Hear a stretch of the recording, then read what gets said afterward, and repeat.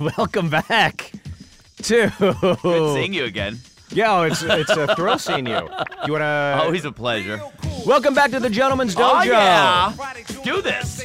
To my left, from Detroit, Michigan, Motor City, Motown. The city where it's kind of defunct, and you embody that.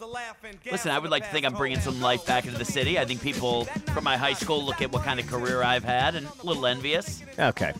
To my left, Gary Cannon, comedian. Not really. You're a warm-up comedian, right? Warm-up comedian? Yeah. You wouldn't call yourself a comedian, would you? I got to tell you, last week we had on, before I introduce you, but last week we had Frank Caliendo on. He was talking about trying to do impressions, all this other great stuff. And he told me whenever he walks into a room, when he's doing stand-up, and there's not a lot of people there, he feels that's his impression of you. To my right, from Pittsburgh, PA. That's so No, it's Jesus, you're funny. the worst, dude. To my right, from Pittsburgh, PA, Steve Byrne, I guess. Why do you say it like that? Yeah, well, I don't know. I thought my joke was better than you're giving it credit for. I gave you an awesome introduction. Okay, back it up, edit. What's the time code? Great. To my right, from Pittsburgh, Pennsylvania, getting ready to record his 4th hour special, Lincoln Hall, Chicago, 2 shows, Steeper. That was actually a good introduction. Yeah, thank you. I know when you're getting pissed when we're doing stand-up, and we were at the La Jolla Comedy Store a couple weeks ago, and I brought up Gareth Reynolds saying, you may recognize this guy from Different Strokes. He played the guy that violated Dudley. Molested Dudley. That molested Dudley. Yeah. At the bike shop. And then just dude. I left the microphone and just walked out, and Gareth was right behind me. Yeah. And then Gareth goes up. He's like, I never molested anybody. Yeah. And yeah, that's always a good hold. I wanted to mention this when we had Frank on the show and just didn't get a chance to. When we were in La Jolla, right, we were all staying at this condo that the Comedy Store has right by the beach, which was great. So it was me, you, Gareth was staying there as well, who was working with us on the road, and a buddy of ours, Jason Dallas, who came down to take some video of the show. And so Gareth goes out to hang out with some friends during the day, and it's me, you, and Jason that are sitting in the condo mid-afternoon on a Saturday watching some football. I'm laying there, and you say, hey, get up, we're going to go outside on the beach and play football. Yeah. I say, I have absolutely no interest. I'm going to lay here, watch the football game. And you say, very nicely, get up, fat ass. That's what you told me. You say, get up, fat ass. You need it. You need exercise. And I said, who the F are you? I'm going to lay here. You're not my mom. I'm going to lay here. So then you shut the TV off, right? And you say, let's move it. So then I'm being a team player. I go outside, right? Gareth joins us. It becomes 2-on-2 football. Me and you at first, right? You're getting angry because I'm just making fun of everything and goofing around, not being serious. And you're taking it very seriously like it's the Super Bowl. You're being a big baby. No, that's not true. You're not being a big baby. Out of here. No. So we end up, we're getting our asses kicked. I then switch teams. It's me and Gareth versus you and Jason. And say this, we smoked you guys. Smoked would be... Smoked you guys. I don't think so. And there was a period where it was the Marsha Brady episode where you threw a football right in my face. I tagged you right in the face. Right in my face. Well, I was trying to hit you in the back, and you turned around at the wrong time, and you looked right into it. Well, you're still trying to hit me. I mean, it doesn't matter where you were trying to throw it. No, I didn't try. I hit you. Yeah. I enjoyed it. I'm not going to lie. I did enjoy it. Because there was that moment where you do something on accident, and you hit somebody, and you go, oh, shit, I hope they're... But you can't stop laughing. Right. And I couldn't stop laughing. But I did... How many times did I ask you, are you okay? You did ask me if I was okay, and all I said to you, I said, I don't want an apology. All I want you to admit is that you don't sell tickets anymore. Shut the fuck up. For me, that was more rewarding than any type of apology. I was like, just please admit you don't sell any tickets. And the fact that you didn't say it, it still meant the world to me that I know inside that you don't. Yeah, which was great. It was packed the whole weekend. That one night I was counting the empty chairs. The back guy's like 1, 2, 3. Oh, Friday late show. Friday first show, I think it was. First show. Go fuck yourself, Gary. Yeah, there were a lot of empty seats. Oh, God. But we had a good time. We had a good time. Today, I'm very excited. We have a very special guest calling in. Yes. And just let us know when he calls in. He is co-creator Chappelle Show. Yeah. Great stand-up comedian. And he's also got a wonderful podcast on this network on all things comedy called The Champs. I'm so excited about Neal Brennan. Yeah. Neal Brennan is a guy that I knew from back in the day. He and I used to do like late night spots at the Boston Comedy Club, which doesn't exist anymore. But it's like your career. It's great, by the way, with Neal, too, because, I mean, I remember you told me a couple weeks ago, you're like, hey, Neal's going to be calling in today. I remember you told me that at the beginning of January. I was like, oh, that's awesome that you booked him. So I'm excited for that. So I think he's on the phone right now. Neal, how are you? Hello. Brennan. Steven. How are you? Good to have you, bud. I'm good. You're here with myself and Gary Cannon. How are you, bud? I'm good. I don't think I know Gary Cannon, do I? No, you don't, and neither does the industry. Gary actually did the audience warm-up for Sullivan and Son. He did it for Kilborn, for Ferguson, he does it for Conan right now. It sounds like he is the kiss of death. If I'm not mistaken. Whoa. Yeah, I agree with you. I did a show that Neal was on. This is where you and I met Neal. It was a little show that we taped over at CBS on the Price is Right stage called Short Comms. Of course. Remember that? Of course. What the fuck is Short Comms? Gary. Another kiss of death by Gary Cannon. Well, maybe look in your backyard. What was look in my direction, Gary? I didn't hear what you said. I sneezed. Of technology, but it was great. I will say that I would contend that my short comm was the best. But Steve wants to know what short comm was. I mean, I don't what really... was short comm? Short comm was a thing that Fox tried to do a few years ago, where they had people do short sitcoms, like 15-minute sitcoms or 12-minute sitcoms, and they had a bunch of them in a row. The idea of a short comm was good, but they had literally 4 of them in a row. So it was like old-fashioned, like moving sets, like a live TV broadcast. It was incredibly weird. Neal, I liked my show, and I thought I was good as a sitcom actor. Yeah, Dov Davidoff did one, Ali Wong, Michael Costa. Yeah. It was hosted by Craig Robinson. And I remember, Neal, they didn't even have set changes. But they basically just switched the projection on the screen, like behind the wherever it was that you were. Yeah, so it was like there was a giant LED screens, and they would like put a coffee shop set on there, and then you'd sit in chairs and do the scene. It was pretty crazy. Yeah, it was interesting though. Yeah. Is that one of the now? Were you writing and creating your own short comm? Writing, creating, and starring in my own short comm. And yes, the word starring is correct, Stephen, because I was a star. Now, what is it you're working on now, Neal? What? What are you working on now, currently? Because you always have something in the pipeline. I always got something in the hopper. In the last month, I believe I've directed 12 commercials. Jesus. That have yet to start airing, but you just one of them, Steven's going to be on the Super Bowl. Oh, nice. Well, is that part of the Nike campaign that you had directed? Because you're no, not Nike. Okay, not Nike. Well, different, a lot of company. A lot of people know you or associate you or have heard your name being co-creator of Chappelle's show. Prior to you calling in, I was discussing with Gary that I've always known you as a stand-up comic, but you had been working on Chappelle's show prior to being a comic. When did you decide to make the leap into stand-up? The leap? I don't know if I've decided to make the leap yet. I'm still waiting for the industry to help me make the leap. I guess I did it a little bit during the show, and then afterward I started really in earnest in 2007. Which is late. Like, you shouldn't start in your 30s. But I try to tell the kids, don't start anything in your 30s. Gary. What I realized is most of the people who make it in comedy and showbiz make it in their 20s. And B, what you do in your 20s really dictates the rest of your life. So yeah. Thankfully, I also, in my 20s, I guess I didn't direct stuff in my... I did, yeah. Actually, the first thing I ever directed was on my 30th birthday. The first thing I ever, officially directed. So, but I spent my 20s, I wrote Half Baked with Dave, and I wrote movies and stuff like that. So, I was in showbiz.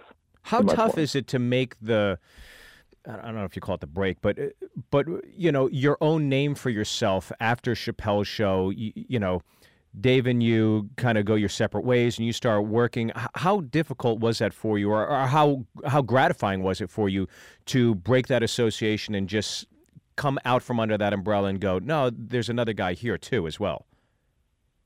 I still think it's ongoing. I don't think it's like done. I don't think we're really like,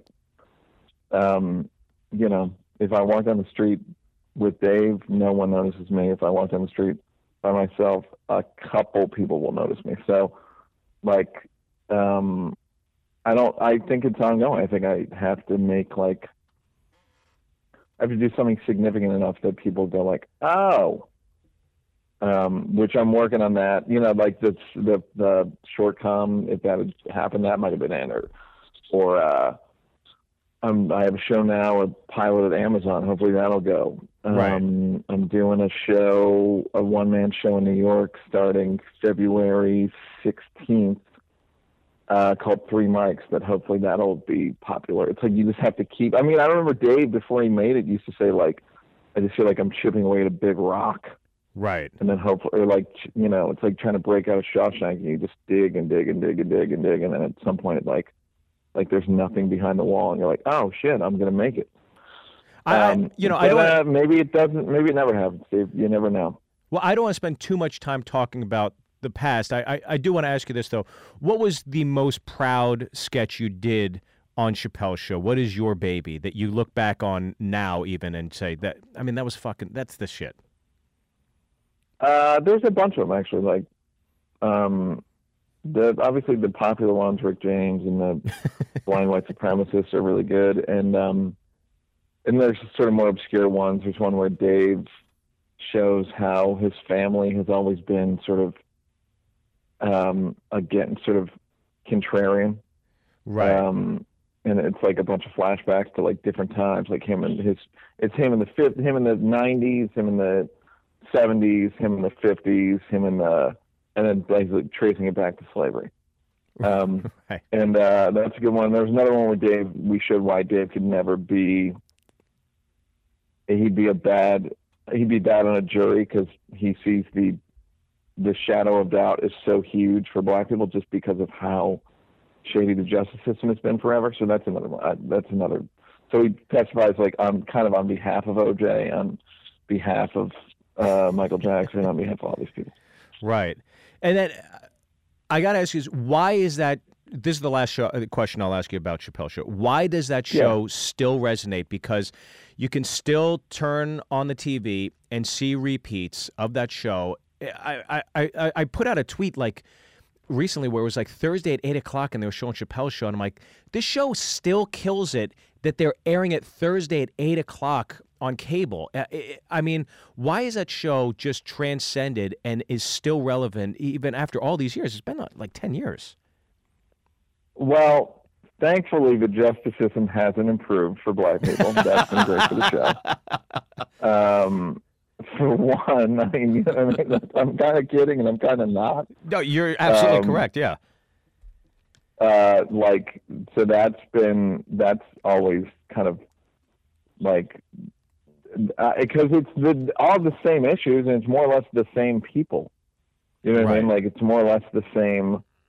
And, it's the sketches are well written, they're well shot, and Dave's a giant star. Like, it's fun to watch him. It's like he will never get tired of watching Dave do stuff, and he hasn't done anything else. So it's sort of it's like the only artifact left, right? Of his sort of showbiz. Yeah. I got to ask you. So the show ends, and everybody knows the story and all that stuff, and then it seemed to me like you delved deeper into stand-up, and then I think maybe this is 2 years ago, you did a Comedy Central hour special called Women and Black Dudes. And yes. I personally, just seeing you at the Comedy Store work on it, watching you, knowing you all these years, I personally would put that in my top 10 of all time. And I'm not saying that because you're my friend. I'm not saying that because we've known each other for a long time. I truly believe that. How was the experience of going from Chappelle's show to your own stand-up special? What were the thoughts going through your head prior to and then even during it? Prior to, prior to, you just try to get the show right. And then during, I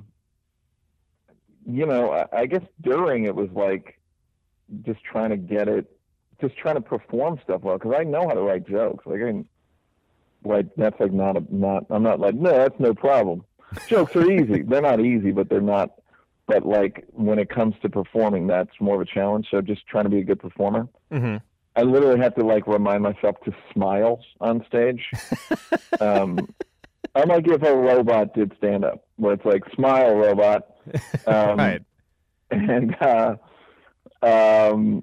so there's that, and then I remember my girlfriend at the time, when I got off stage, this was a testament to why the relationship wasn't going to work. When I got off stage of my special, she said, "Man, those people love you. Not you were great. Jesus Christ! Just that you tricked those people." Right. Those people. So yeah, that was pretty great. But yeah, so I appreciate you saying that. I think it's very good. It doesn't. It's not in like the it doesn't. People don't really. It's not like a Brennan. What a Brennan, is that a thing?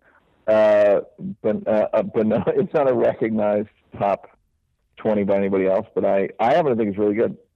I think it's great. And look, if you get a chance, go to iTunes, download it. You can rent it.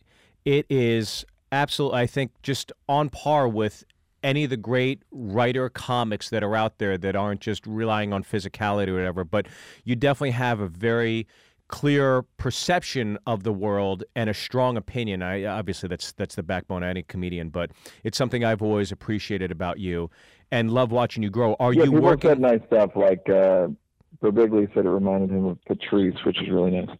And now, are you working on a new one currently, or is that the basis of Three Mics? The Three Mics thing is the show I'm doing. It's basically like, because people are so first of all, there's so many hours now. Right. Everyone's got an hour, and so I mean, there's a guy named Steve Byrne who I think's done 4 of them, and still can't sell tickets. Gary, I'm talking to Neal. So I'm just trying to figure out a way to because I was like, I thought that hour was good, and no one seemed to care.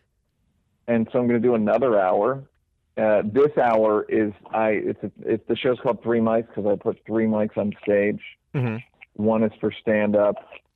One is for one-liners that I've never been able to put anywhere in my act because they're just one-liners and they don't relate to anything. Mm-hmm. And the middle mic is for like true personal, emotional stories. Right. That aren't necessarily funny. They're funny-ish, but they're not like stand-up funny. So I'm doing that in New York starting February 16th, and then I'm going to do it on some network to be negotiated. We're negotiating now. How difficult is it to understand Yeah. the Jenga or to put the puzzle pieces in correctly? Because when you hear of it, there's 3 different outlets for comedy. When do you know to parlay this heavy-handed, perhaps deeply personal story, and then jump to that one-liner, or then go to that stand-up bit? Like, how long did the process take? I only vary it. I only switch mics 3 times. Like, meaning, like not 3 times total, but like I do basically 10 minutes on the first 2 mics, and the one-liner mic's probably like 3 minutes. Right. So it's like 10-10-3, 10-10. 3, 10-10, and the show's over. Oh, wow. 10-10, and then like one-liner. Show's over. So I guess it's like figuring out. It's basically like the anecdotes in the middle are like there's an arc to that, Mm-hmm. which is just talking about shit that I've dealt with, like depression and shit like that, and then stuff with my father, and then the stand-up is just sort of like, yeah, that's good enough. Right, like, that's enough. That's enough good jokes for that period. Well, and then the one-liners are just literally, I just pick them at random. Now, I'm looking forward to seeing that. I cannot wait to see it. Again, you're one of my favorites, and I'm not saying that again because we're friends, but I truly mean that. I got to ask you this.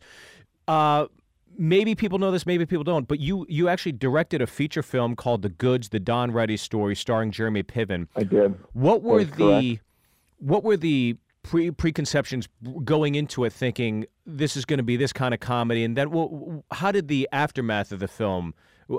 What came about for you in terms of your experience in terms of directing a feature? Was pretty much any opportunity I had before dried up, which was very exciting.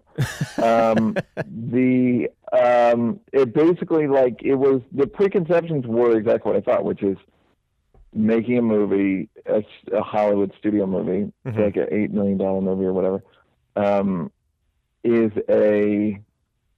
it's a very big bet. You're betting, it's an all-in bet. You can't really make small bets when you're making movies. It's like you will get all the credit, all the blame, whichever. And in my case, it was blame. Right. So it's the forensic that maybe it was Jeremy's fault, maybe it was the script's fault, maybe it was my fault. Who knows? But we all got blamed. And that's kind of just the way I knew that going in, and it turned out I was exactly right. You have to get lucky in a lot of ways. Like, you have to get culturally lucky. You have to get, the movie has to be about something that people care about. It has to be about, it has to have all the right people in it. It has to have a good trailer. I think the biggest problem was people didn't really know what it was about, and people don't really care about used car salespeople. I wanted to do it because Will Ferrell and Adam McKay produced it, and I love those guys. Right. Like, they're my favorite, they're my favorite, probably comedy writer star team. Mm-hmm. McKay just directed The Big Short, so he's nominated for 3 Oscars. Like, he's a brilliant guy. So I wanted to work with those guys, and but whatever, the movie just didn't take for whatever reason, and I've not been allowed back. Would you?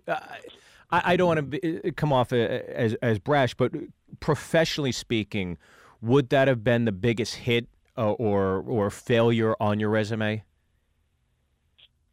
The biggest hit? No, the biggest hit's going to be Chappelle Show. Oh no, I meant hit to the resume in terms of that, not like, we all know Chappelle. The biggest hit? Yeah. Oh yeah, absolutely. I'm not even being like, I don't think you're being like, oh, Steven, you're being brash. Like, I know exactly what it is. I don't even I don't shrink from it. Like, I'm just like, yeah, I made a movie people didn't see, and you're not allowed to do that. You're literally not allowed to do that and make movies. They will stop letting you make movies. What was the biggest lesson, I guess, in the aftermath of it that you took away from the failure of the film? I guess that just don't make a movie unless you really, really give a shit about it. Don't do it because of one element. Don't do it because of another. Just do it because you really, really like it, and you really, really, you feel like it'll work, and you don't have to squint to see it. And also just having some say in how it's made, how it's marketed, how it's cast, all that stuff. Like, not like you need absolute say, but I guess I wish I'd had more. Right. So yeah, but I don't see it as like a big. It just doesn't. It's so absurd, right? That I don't really even see it at like a. It doesn't bother me, if that makes sense. Of course, yeah. I got to ask you, because you're so known of collaborating with Chappelle, and just in being terms of being friends with you, you've worked with everybody, though, in the comedy world. Like, you've literally worked with so many people. Is there somebody still on the radar that you would love to sit down and collaborate with that you have not yet? Eddie Murphy, I still want to really work with. He pitched a sketch one time that we used. But I'd like to, I mean, he's a guy that, he has a movie that is being written right now that I'm really trying to get involved in. Either as a rewrite or director or whatever, he's just he's amazing. And a really good dude, and always very nice to me when I see him. I got to ask you this.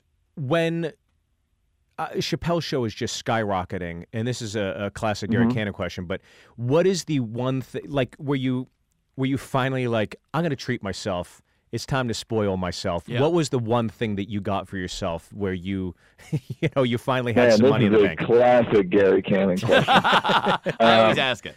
Textbook, classic, old-fashioned Gary. Vintage Cannon. What did I guess the thing I bought was an apartment. That's pretty awesome. But this is in New York City, I assume, right?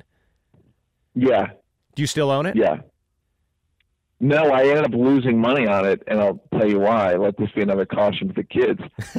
When you buy a penthouse apartment in New York, a lot of them leak because buildings aren't supposed to have flat roofs.